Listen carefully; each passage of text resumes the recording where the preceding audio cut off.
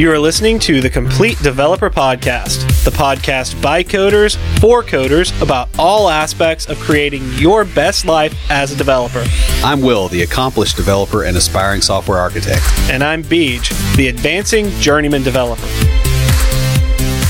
Complete Developer Podcast is supported by listeners like you. We are now on Patreon at www.patreon.com/Complete Developer Podcast. Tick tock on the clock, but the party don't stop. No. While all the abstract stuff we've talked about in previous episodes in regards to date and time are great to understand, it's a lot of work to figure out exactly how to apply what you've learned. There are lots of libraries that can help you when working with dates and times, and there are a number of best practices that you can implement to avoid getting burned by date-time related issues. We're about to discuss several of these issues and the best practices around them. But before we get started, Will, what have you been fighting this week? Well, apparently I'm fighting a cold. All of a sudden I started sniffling and sneezing and everything else, just like a couple of minutes ago. It's kind of weird. Well, at least on the plus side, Turkey Day is over. Got through that this last week. I think we had, I think we had about 40 people come through this house. Wow. Thursday. I mean, it was just so many people, and like a bunch of them I didn't know, and so that was just a lot. Then went to my parents' house and cooked again there, and I've been really taking it pretty easy. I've like been doing a lot of stuff that's prep for getting going on things. So like I've cleaned up my to-do list a lot. Like I keep everything in Noseby, and I used to have like 5 projects, and now I've got like 30. Literally everything I've got to do is in there. Every aspect of my life, like I went through the whole thing and did that. And other than that, I've almost got the floor in the workout room done as well as the floor upstairs in my daughter's room. So like I bought some more stuff for that. And this is kind of the deep breath before the plunge as far as a lot of things, because I'm waiting to fully recover from the surgery. So I'm antsy, but I can't quite do everything I need to do yet. So yeah, it's been pretty good. How about you? Well, yeah, I'm a Kesha fan. Get over it. Have you seen the video for her new song, Praying? Nope. It's awesome. You should check it out. It's really good. Yeah, see, like I haven't watched MTV since it actually had music on it. Yeah, I don't know that there's ever music videos on MTV anymore. Yeah, I don't know either. Like the more I think about it, I'm like, yeah, they rebranded. No wonder millennials are so messed up. You have music video television that doesn't have music or videos on it. And the History Channel that doesn't have history. Right. Although they do have, the conspiracy theories about mermaids and, how Hitler was an ancient alien. Well, that's true. True. Yeah. And then you have YouTube that's neither about you nor a tube. Well, the internet's made of tubes. Oh, yeah. Well, that's true. Is what's his name? Senator Stevens in Alaska? The guy that came up with the internet is made of tubes. I have no idea. I don't know if he's still around or not, which is weird. I should know that probably. So, while you got a lot done this weekend, I didn't get anything done. All of my time was spent with family. I've got a new niece, and then the other two think I'm the coolest uncle ever. So I got to spend all my time hanging out with them. I'm not complaining at all. It was very relaxing. If you can count hanging out with a 5-year-old and a 7-year-old relaxing. Compared to some of the other stuff I've had to do recently, it was relaxing. Give them fencing lessons. Well, calm that right down. We mostly played Minecraft, and it was nice out Friday, so I rode my bike down, and they were climbing all over it. One of my younger niece just absolutely loved it, the 5-year-old. She was asking what every button on the bike did, and twisting the throttle, going vroom, vroom, vroom. She was excited. Nice. But I did get one tradition in. I usually go see a movie. Went and saw Justice League. I was also in the news. And for the people that are curious, no, he was not describing what the Nader sounded like. He didn't lose a trailer. No, they... this time. They were interviewing people about the new outdoor mall around where we live. And I just happened to be over there going to the movie theater when the news crew was out there interviewing people. And I guess they like people that look like us, long hair and beards. Well, they never know what's going to come out of our mouths. That's so true. But anyways, I was on the Channel 2 News here in Nashville. Posted a link to Facebook. And also, if you want to hear my review of Justice League, check out our Facebook Live from a few weeks ago. So I've been listening to a lot of podcasts lately with the holidays and a lot of driving and stuff. But I wanted to get some of the longer episodes in one drive. So I've been listening to it at 1.5 speed. How's that working out for you? Are you able to retain? Yeah. When they do that? You get used to it and then you don't. So at 2, it's a little too fast. At 1.5, it just sounds like someone's talking fast. Yeah. I just wonder how that would work for me. I don't know if you ever had a professor that talked fast. I've got a coworker that talks crazy fast. Like the running joke is, it's like, hey, you could give her like a couple of Red Bulls and she'll go back in time. But I just wonder how well you retain that, because I've got like this huge backlog of like 100 podcast episodes on my phone to listen to, various topics. Ease yourself into it. Get one of the ones that's on a topic you either know a lot about, or that I don't care too deeply. And it's, and there's a couple of them that have got guys that have got voices like ours, where we kind of have the drawl. I don't know if you do this when you do public speaking, but what I like to do, because I know people don't like to listen to our voices, at that slow speed sometimes, is, those little Starbucks cold brew coffee deals that have got like the honey and cream in them. Well, I found out if I chug 2 of those, my drawl goes away. It's great. Now, you slightly vibrate in place, but you can give a speech like nobody's business. So the shows I've been listening to at that speed are kind of longer. Our friends over at Coding Blocks have some pretty long episodes. But they also have some great topics. Like they recently did a book review on some of the architecture books by Bob Martin. Yep. And so it wasn't highly technical, but it was still really interesting and really useful information. And so that's where I started. And they talk a little slower. I also listened to our Junior Developer Toolbox crew on 1.5 speed. That's interesting. I bet. Yeah. How does that work with Aaron? Oh, it's hilarious. I bet. Yeah. I'm just thinking of that specifically. Yeah.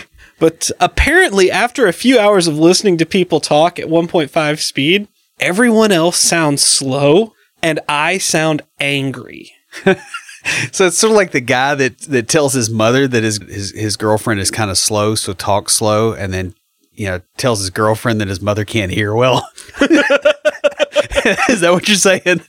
Something to that effect. I listened to it going up to my family, and apparently they thought I was mad at them when I got there because I was talking so fast and curt, because you get used to that speed. Right. Like if I listened at twice the speed, I don't think it would have had that effect. I think I would have kept it separate. But at 1.5 speed, it was just fast enough to where they still sounded kind of normal, and the pauses were still long enough for me to recognize this is a pause in speech. Huh. Okay. So it still sounds normal enough. Yeah, I'm actually looking to see. I don't know if my podcatcher will let me play stuff at different speeds, and I can't tell. Yeah. Which is really irritating. So speaking of sounding curt and angry, I've got something Twitter related for IoTs.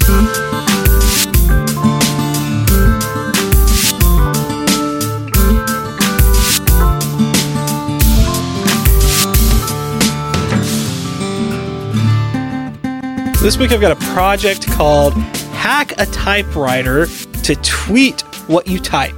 Now, I've seen steampunk keyboards built with typewriter keys, but this goes a bit further. With this project, you take an old typewriter, the entire thing, and using a microcontroller, convert it to a tweet writer. I don't know what you really call that.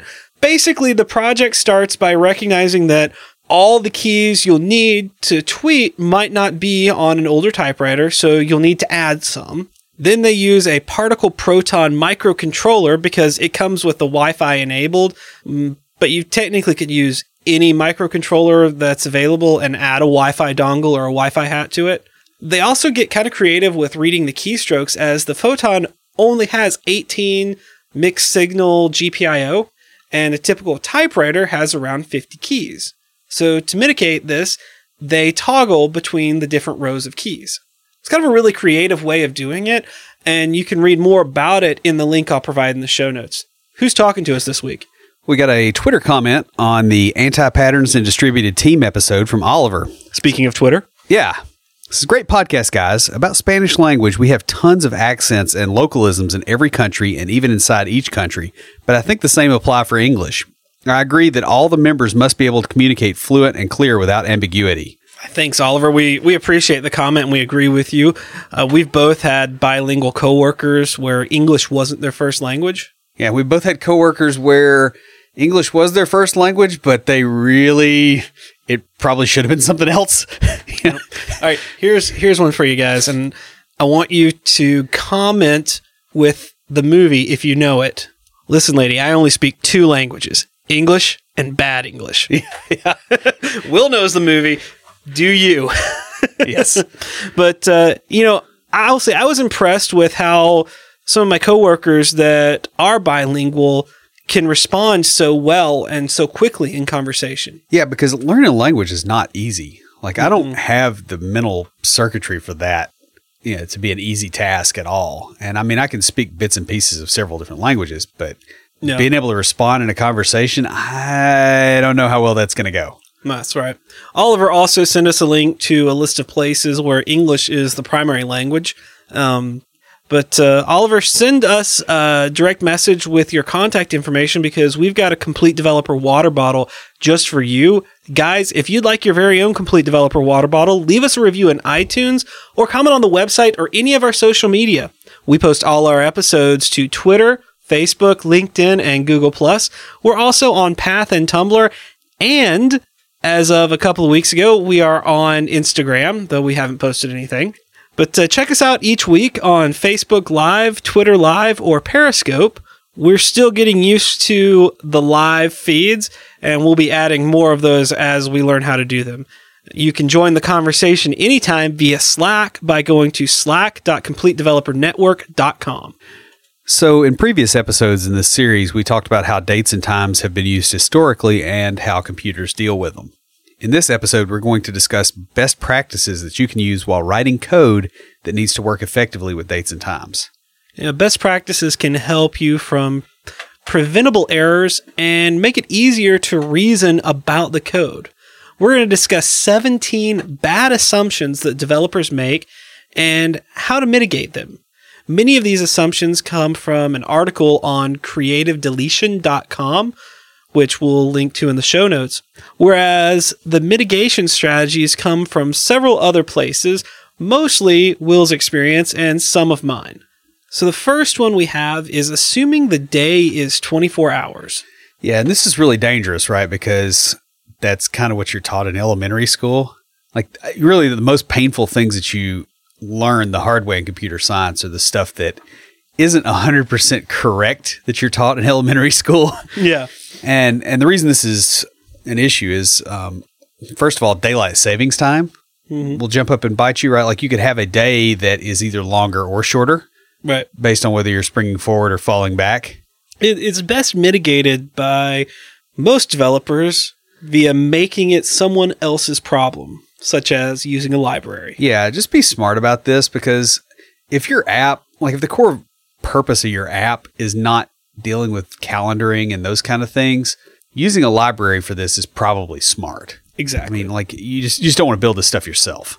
The number of hours in a day is a whole number. Yeah, and this one's also dangerous because of a variety of things. It usually happens unless the UTC offset gets changed, which can be done by a government. Yeah, and they do this, fairly often. It's usually smaller governments because, larger economies, the amount of mess that makes when they start screwing around with that stuff, they don't really like doing that. Mm-hmm. But it can happen. And the fact is, if you're writing your code and you're actually building the stuff yourself, you just exposed yourself to a bunch of bureaucrats. Right. And not in a good way. But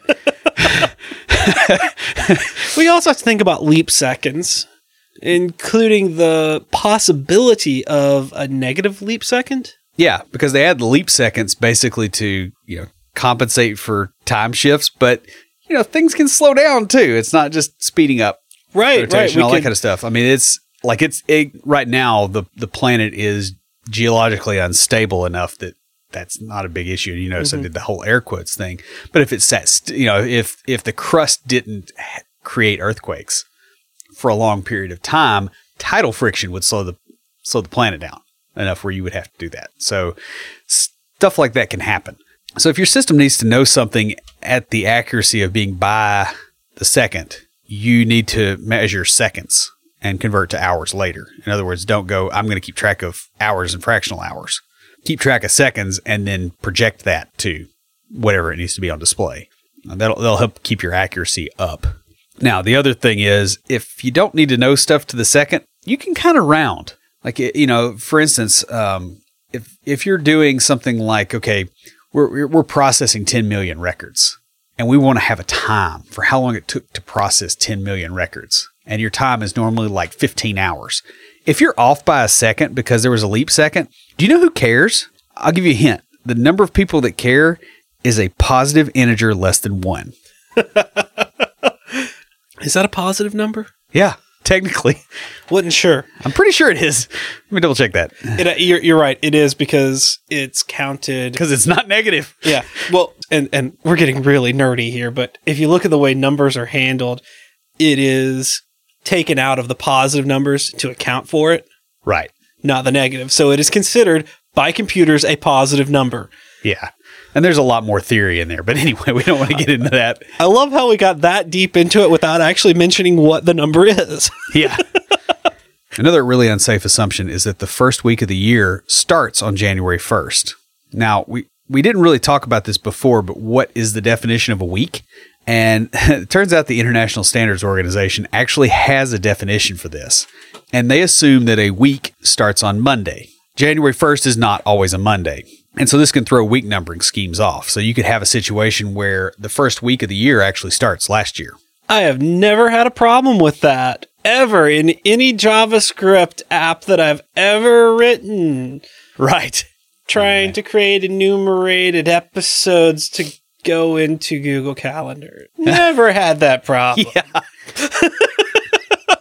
Yeah, it's painful, right? Because you think, okay, the first week of the year, but most of the time, if people are thinking about things on a week-by-week basis, they don't really care what year it is.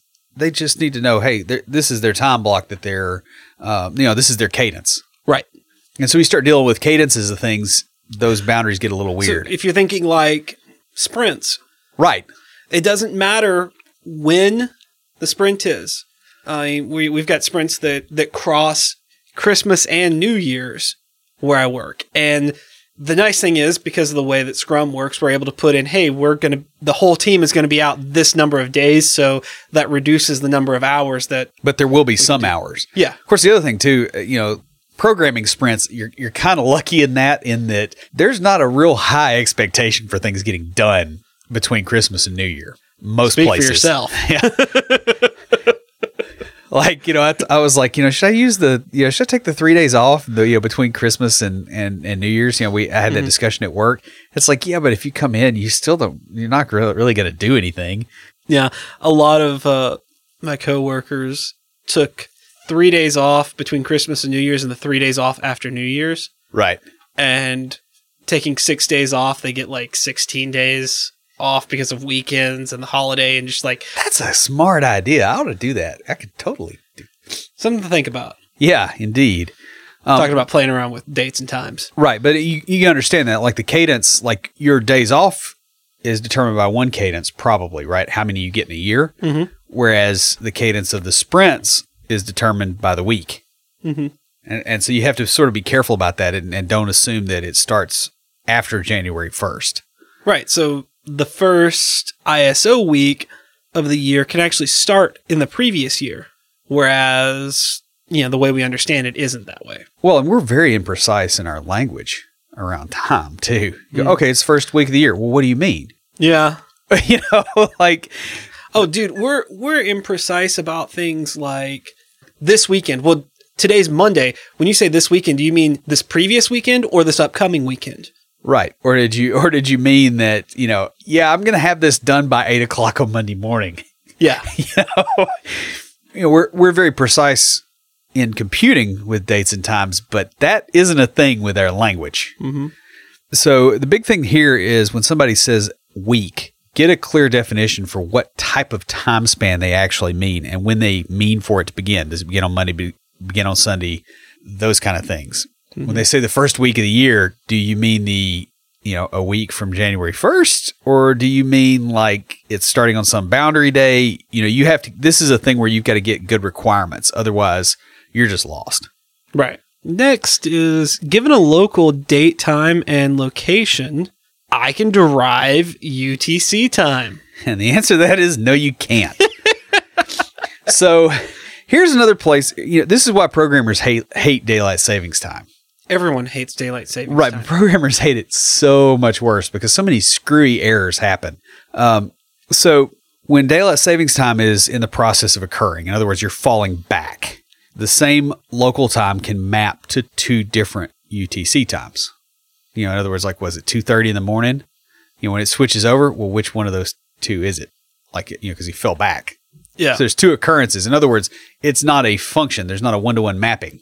Right. Oh, so it's only at certain times can you not make this assumption, but because you have those certain times, the nice thing about it is those times are at least predictable. Yeah, they are. However, on the other direction, sometimes those times don't occur. Really? Yeah, when you leap forward, right? So you could say, hey, 2:30 in the morning. I forget exactly what the time frame is, but it's 1 to 2, 2 to 1. Right. Because I just sleep then and I let the clock update itself, or I go fix it. So the thing is, that is also a known time that's going to happen. So if you do have to deal with these, at least these are known times that you're going to have to deal with them. Known-ish. And the reason I say this is because do you know who determines when daylight savings time happens, if it happens, where it happens, and to whom it happens? The government. That's right. Bureaucrats who do not have to implement stuff determine that.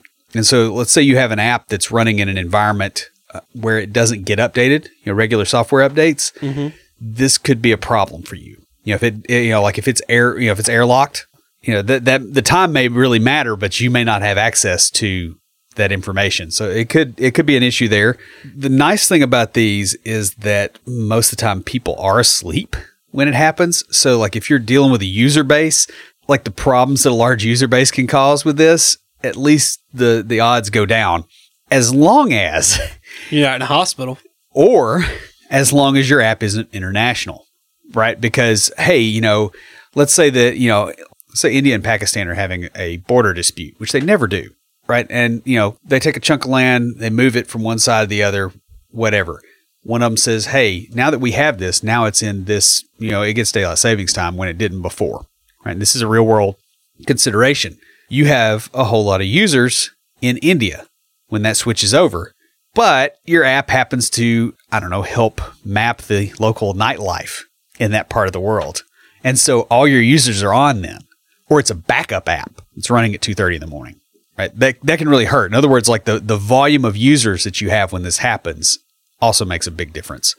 So when these things get moved, like in that kind of situation, one thing you probably want to do is if a time looks like it's going to occur during that window, you actually want to send the users some kind of notification beforehand to go, hey, either this time is not going to exist or it's going to happen twice.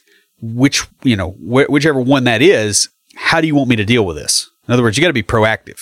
What's actually going to happen to you in reality is you're not going to be prepared because nobody is. Mm-hmm. Like, people don't sit around and watch for date time shifts unless they really don't have anything else to do. You might get wind of it. Maybe you can prep. Well, if your app is really around this, then you probably will be. Right. But what usually gets you is it's like a second order effect. Mm-hmm. And so your app does something and it just happens to be like, oh yeah, I send out a reminder at this time of night for, our newsletter. Well, people in this particular slice of heaven right here get it twice. And then people over here didn't get it at all. Yeah. So, that can be kind of, that can be a little bit problematic if you don't code things well.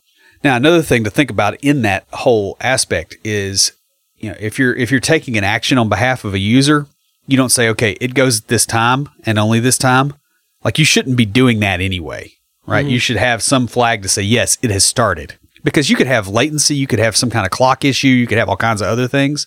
And this will really burn junior developers a lot of times when they build stuff. They go, okay, this goes off at 2:10 in the morning. Well, the system, got rebooted at 2:09 and it didn't come back up till 2:11. Now the event didn't happen. Well, you don't want that. So you do have to think, your design practices should be built around avoiding this anyway. Right. But if you're kind of green, they might not be. So the next one, speaking of daylight savings times, is that it doesn't always move the clock backward or forward by a complete hour. Right, because bureaucrats are jerks. Some places only move it by 30 minutes. Yeah, and I think there was one that did it by like 15. Yeah. So you can't even really make up. Well, your talk about India and Pakistan, there are certain areas where two countries side by side hate each other so much they don't want to be in the same time zone. Right. But then you throw a few more countries in there that none of them like each other, so you get 15-minute time zones. Yeah, I mean, you get stuff like that, and then you also get things where, like, I forget what there was an island nation that, like, they took all their clocks and they said, yeah, we're in 2 different days part of the time, and we don't want that anymore, so we're going to move it. And, it's part of a unification process, or it's part of a breaking apart process. Right. I would imagine, too, that another phenomenon that's going to come up later is you're going to have cities that start forming in places where there haven't been big cities before. Like, for instance, if you look at Dubai, right? Dubai used to be a desert, just hole in the wall, nothing there. Mm-hmm. If you look at pictures of Dubai now, that past is not apparent whatsoever. Right. Let's say that you have a big city like that springs up out of the desert, and it happens to be on one of those time zone lines. They're going to move it so that half the city isn't in one time zone and half in the other. And that could realistically happen. And that happens. If you actually look at the lines, they're not straight lines. They move around a little bit. Yeah. To avoid entire cities being like splitting a city in half. Like between us and Chattanooga. Right. Right. Now, I grew up in McMinnville, so I grew up 70 miles southeast of here, and the time switch was an hour and a half away, something like that. If there ended up being a major city between McMinnville and Chattanooga, they would figure something out. So it's not just that the time zone may shift, but it may shift for just a geofenced area. And you got to know where your users are and all that kind of stuff. And it's that's really like complicated. I recently went to an event with my family at Laverne High School. All right. Mind you, Laverne High School is the high school in the town over from where I went to school. Their high school is actually, because they needed land to build it, is actually in the town that I grew up in, like right on the border. But they extended the border of the neighboring town around the high school area so it would be inside that town. Well, yeah, and you look at like geographic boundaries, which is a fascinating topic. Yeah. Like if you look at the shape of Tennessee, like the top isn't perfectly flat. There's that it goes over, and then there's like this little divot down and then over. The reason is because the guys that were coming across surveying, there was a place that had really good beer or something. I forget, beer or liquor, but it was like, hey, let's go 20 miles south and get that, and then we'll go straight over. Because it was 1700s. Like they didn't expect accuracy anyway. Oh, that's funny. Yeah. And, similar things still happen. It's just, you got to have a little bit more money to do that now. Yeah. Yeah. That's interesting. So next, daylight savings time is observed in the first half of the year and not observed in the last half. Yeah. Except for, that whole half of the planet below the equator. Yeah. Yeah. It's strange how much the global south gets forgotten when we discuss a lot of this stuff. And it's mostly because, a lot of the tech developed up here, other than Australia and New Zealand. Africa and South America for a very long time did not have the whole computing thing as much. They are starting to really bloom on that. And all the assumptions that people are, made in the Northern Hemisphere are starting to blow up in their faces now. Well, when a lot of these things were created, the world was a much bigger place in terms of you could write an app and only expect it to ever be used by English speakers in America. Yeah, because I remember that transition in the late 90s, early 2000s when people were like, oh, wait, this can go overseas? Wait, people in Mexico want to use this? Now what? Yeah. Because like they had, like labels on forums that were just hard-coded with the text. Like, you didn't pull that from a resource. It was just, nobody's ever going to use this that doesn't speak English, right? Yeah, and it wasn't... Nobody needs 4 digits in the date. Like, this, we've continually made assumptions that have burned us over and over again. Mm-hmm. So this is one you want to make. Some of those were space allocation. Yeah. Some of them were... processing time. Because, internationalizing an application will make it slower. Because you got to look up and go, okay, what is their language that they sent in their user agent or their operating system, and then get the right thing. And so it is an extra layer of indirection. So that, that happens. But, the thing is when you make the assumption on this, that can kind of hurt, especially with the Southern Hemisphere. So you shouldn't write your apps with the assumption that your local conditions are the conditions for the rest of the globe. Just full stop. We can't do that anymore. Unless it's like extremely local. Like if it's an app for Nashville, maybe you can, but then you can't expand beyond Nashville. Probably not a good idea. I mean, if it's an app for Nashville that you want to expand beyond Nashville, you're going to have bigger things to deal with, and like it's expanding that is going to be part of the bigger things you have to deal with. Right. And I mean, honestly, you could probably give East Nashville its own time zone just because of the difference in traffic. Just be like, they're going to be an hour late, so we'll just roll it back to, to fix it. Yeah, I always got to make fun of my East Nasty peeps. So one thing you probably should do is store things in UTC time and then convert to the user's local time rather than trying to do DST calculations yourself with their local time. In other words, make this somebody else's problem because there's people that really, really care about this stuff. Well, that's one of the whole benefits of the UTC time is you have UTC time and then the local, you just go, okay, what is your offset from UTC? Right. It's going to be real weird when we become a interplanetary species. Thankfully, I don't hope to write that code. You probably will be retired by the time that we're interacting. Right. TCP/IP isn't going to work between here and Mars either, just as an FYI, because, the speed negotiation that happens and the whole chatty packet thing. just to FYI. So here's another one, and it's the same kind of set of assumptions. DST starts in spring and continues until the fall. Well, mostly. The country of Morocco actually suspends it during Ramadan, sometimes, depending on when Ramadan falls. And this is because of, people fasting. Yeah. Right. So they're trying to set the time so that, yes, people can, they can do the fast and they can do what they're supposed to do. But that's like an hour less of them just being ravenously hungry.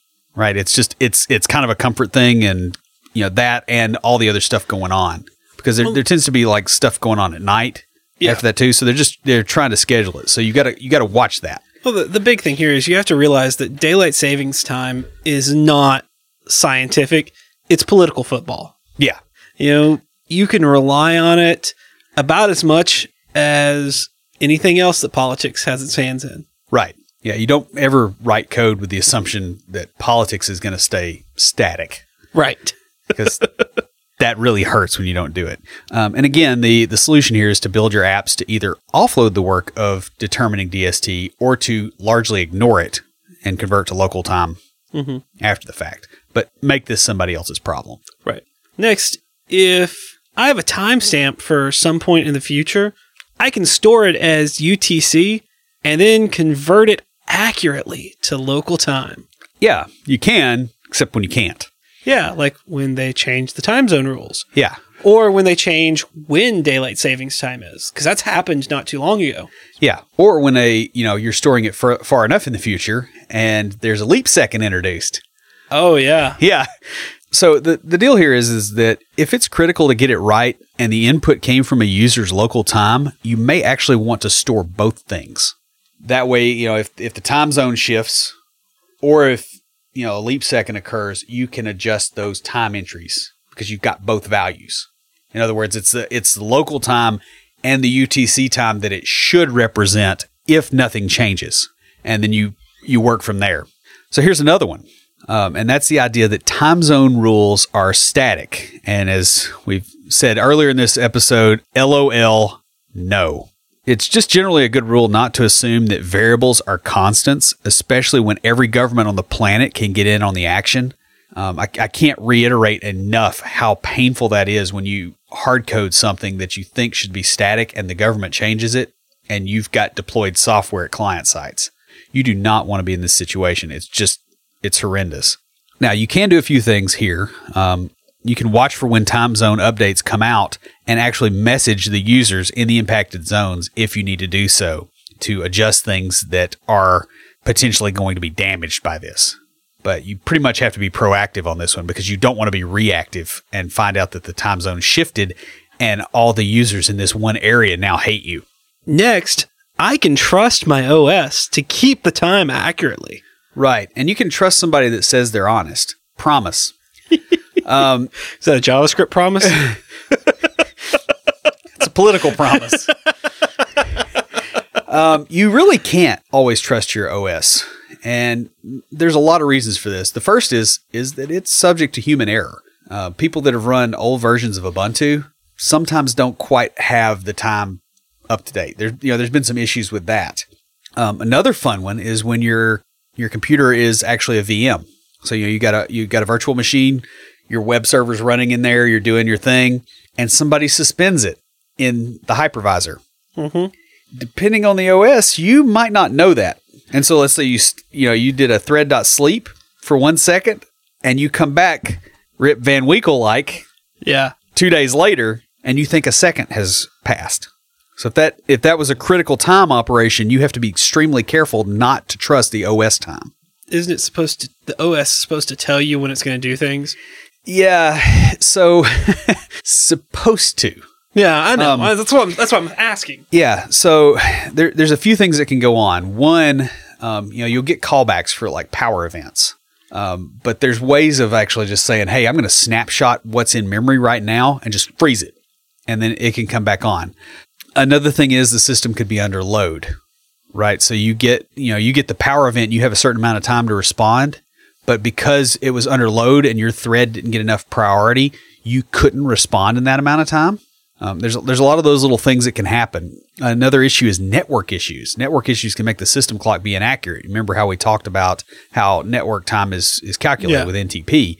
If you've got wildly different network times and possibly inaccurate machines on the other end of it, might not be correct. And the big thing here is to get your time from an authoritative source if it is critical, and it probably is. Your system time really should be accurate if at all possible. Talking about the VMs, I'm just think of all the trainings I've done, which they do on a VM. Right. And the time is always off on the VMs because it just, they come in before the training class and re-image the VM. Yeah. Every single time with the time. And they don't connect it to the internet to get its time up to date. Right. Right. And, you bear in mind the other stuff that's built on top of this. So things like Kerberos, your authentication, all those kind of things, they're going to be broken. So get your time from an authoritative source. Don't just assume that the OS time is 100% accurate. Mm-hmm. You have to have countermeasures if it's really critical. Now, here's another one that gets people. I've actually seen this happen a couple times, and that's where they assume that the shorthand for time zone identifier is unique. So you have somebody in America like this. This was really bad as software became international because they said, oh, you're in the CST time zone, right? Which is Central Time, US. However, that can also be Central Standard Time, Australia. It can be Cuban Summertime. There's a couple others, I think, too. I didn't know that. I thought that I not knowing time zones internationally, thought that because within the US, they're all unique identifiers. I thought that, okay, it's like an international organization that gives unique identifiers like airports.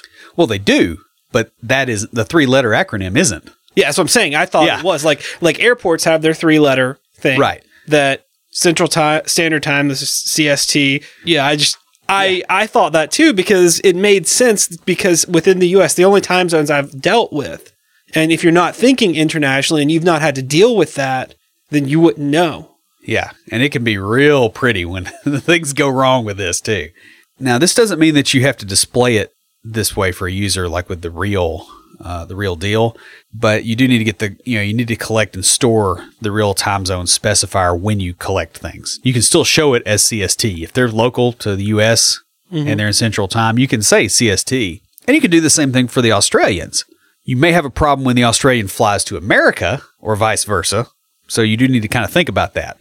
But this is more of an app design kind of thing. Is don't treat stuff that's don't treat things like they're unique when they're not. I understand that. Next, you can calculate the number of seconds between any two UTC timestamps more than 6 months in advance.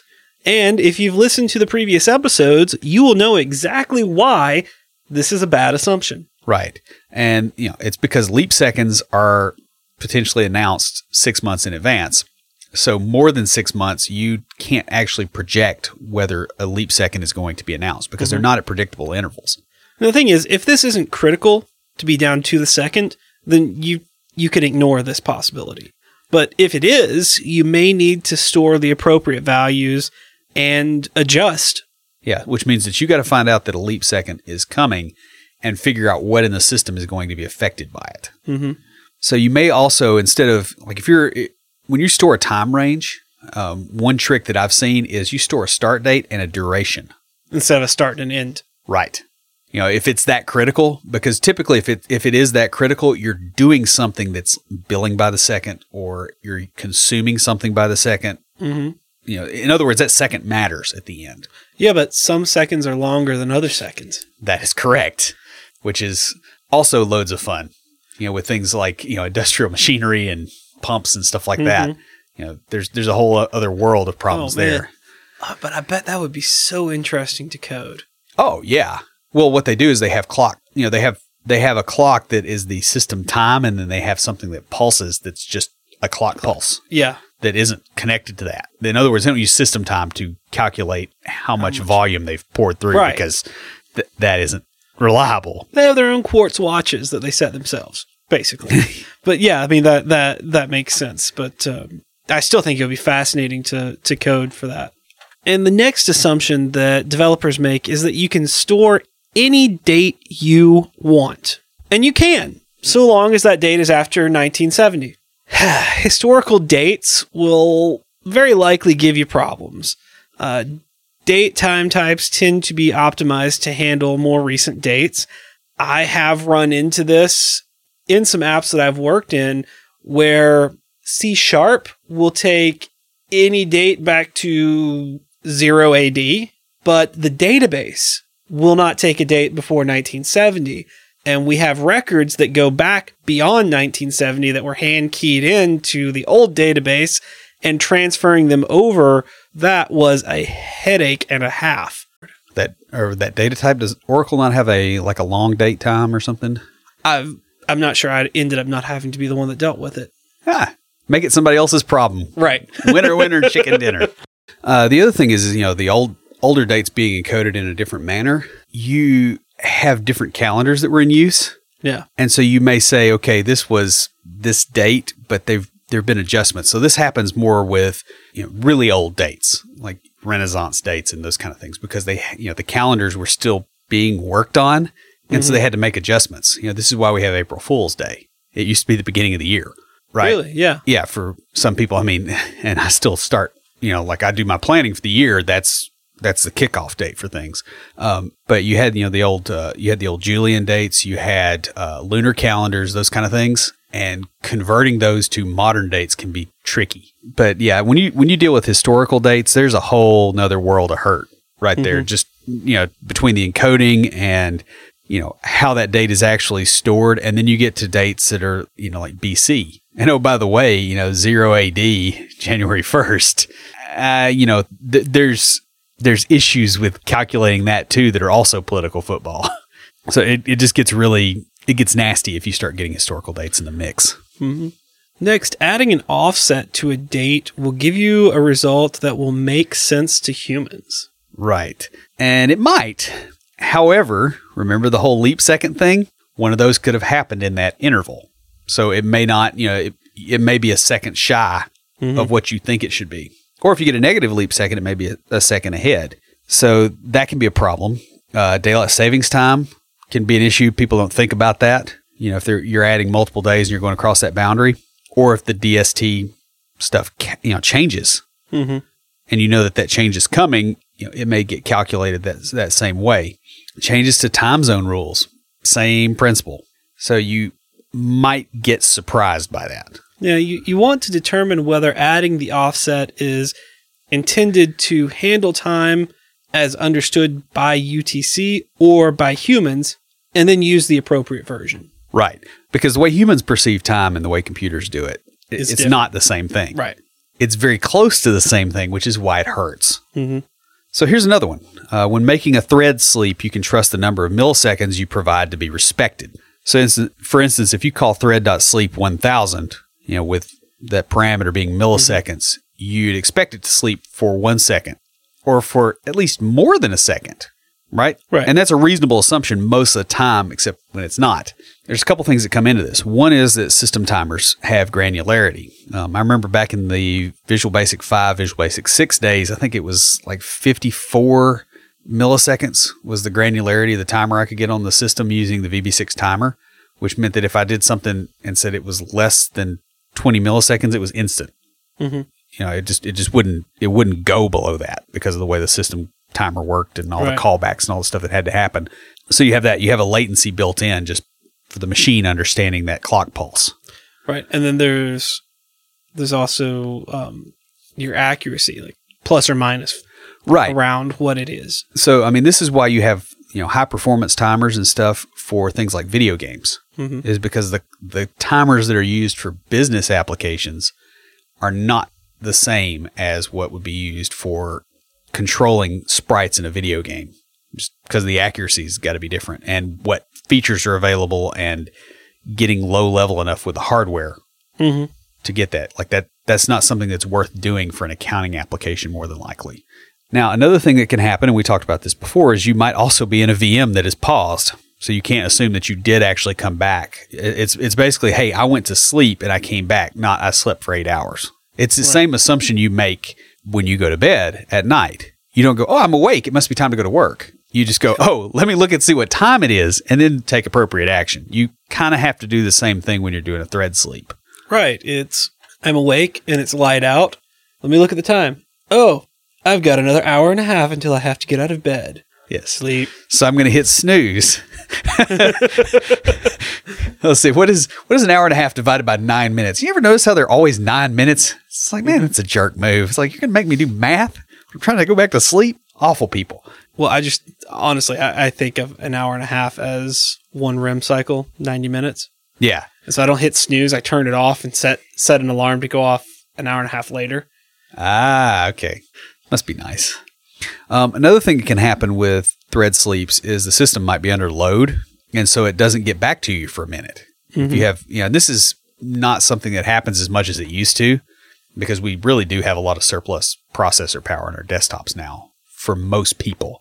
Developers, you get Visual Studio Enterprise Edition, ReSharper, IIS, SQL Server, MySQL, Oracle, 5 or 6 other things on there, maybe not so much.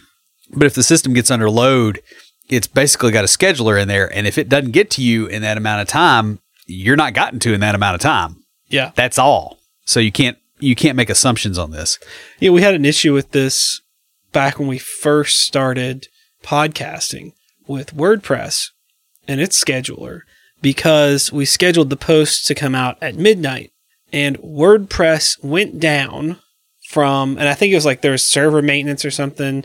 I'm not sure, but our site went down from 11:55 to about 12:15. So it missed that window, that midnight window that it was supposed to publish. And instead of going, it's back up, oh, hey, it's after when I'm supposed to publish, I'm going to go ahead and publish immediately.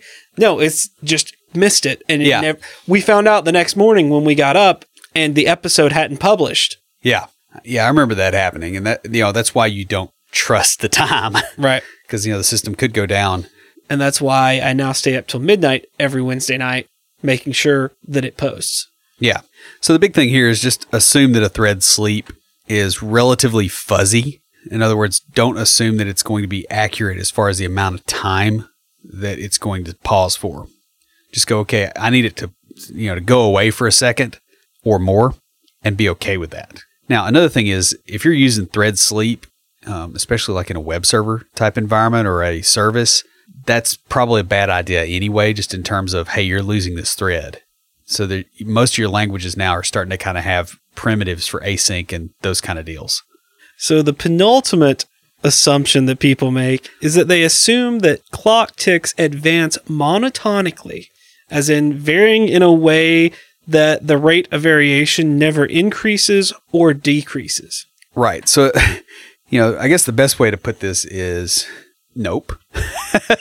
The best way to put this is tick-tock on the clock, but the party don't stop. Yeah. Oh. So a good example of this, there is a Windows timer tick count that you might see used sometimes in code.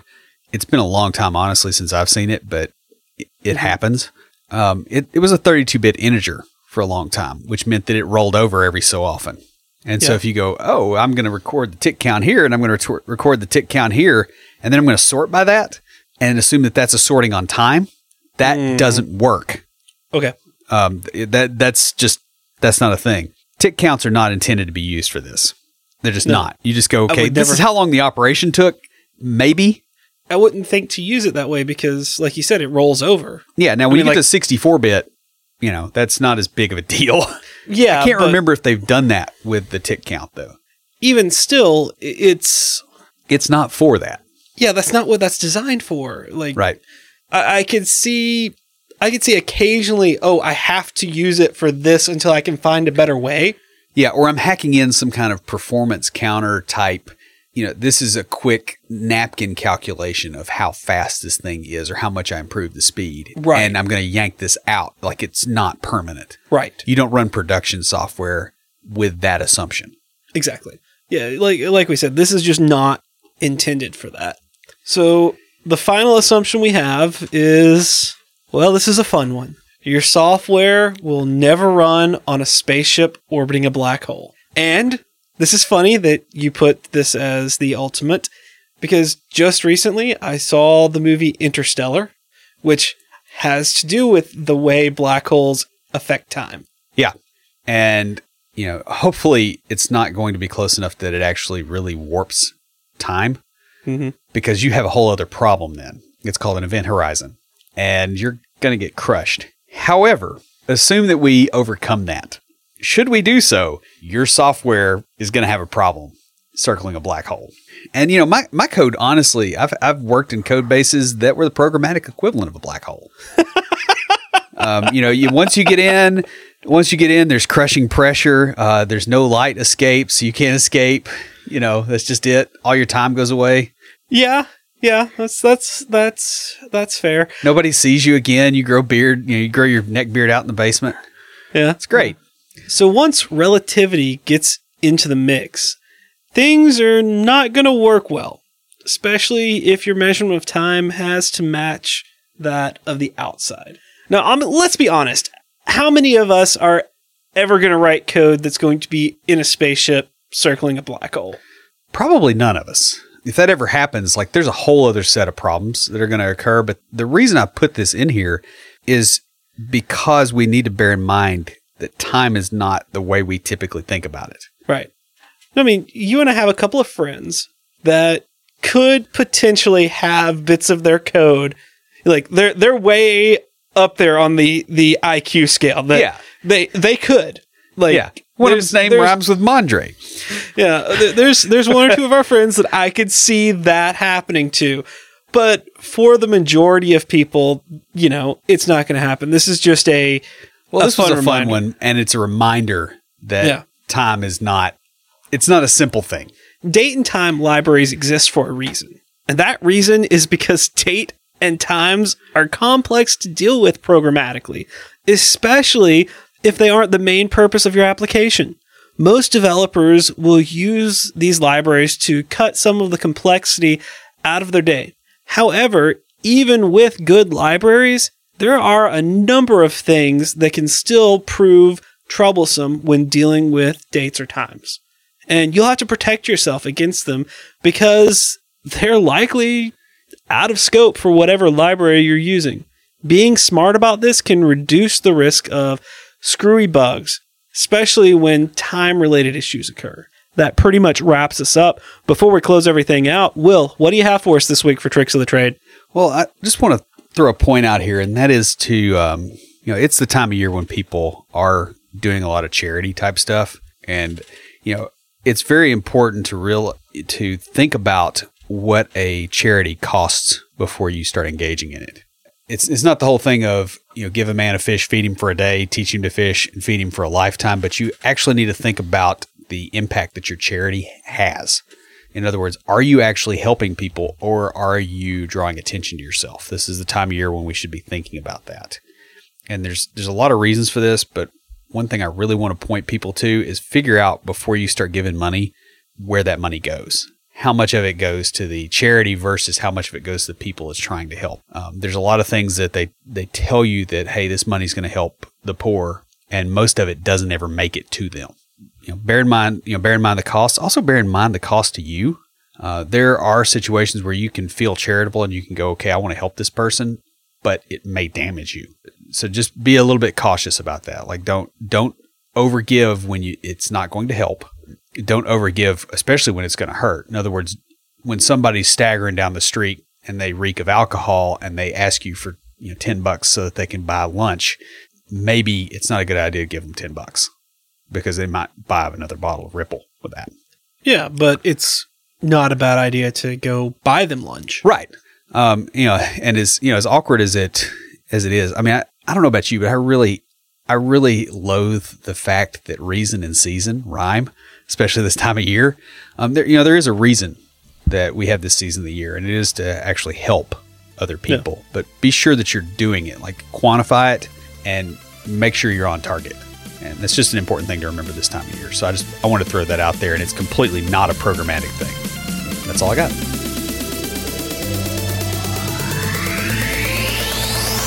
Stand by for Titanfall. If you have a question or comment, please email us at neckbeards@CompleteDeveloperPodcast.com. Our theme music is an excerpt from Stand By for Titanfall by Pure Bells, available on SoundCloud and licensed through Creative Commons.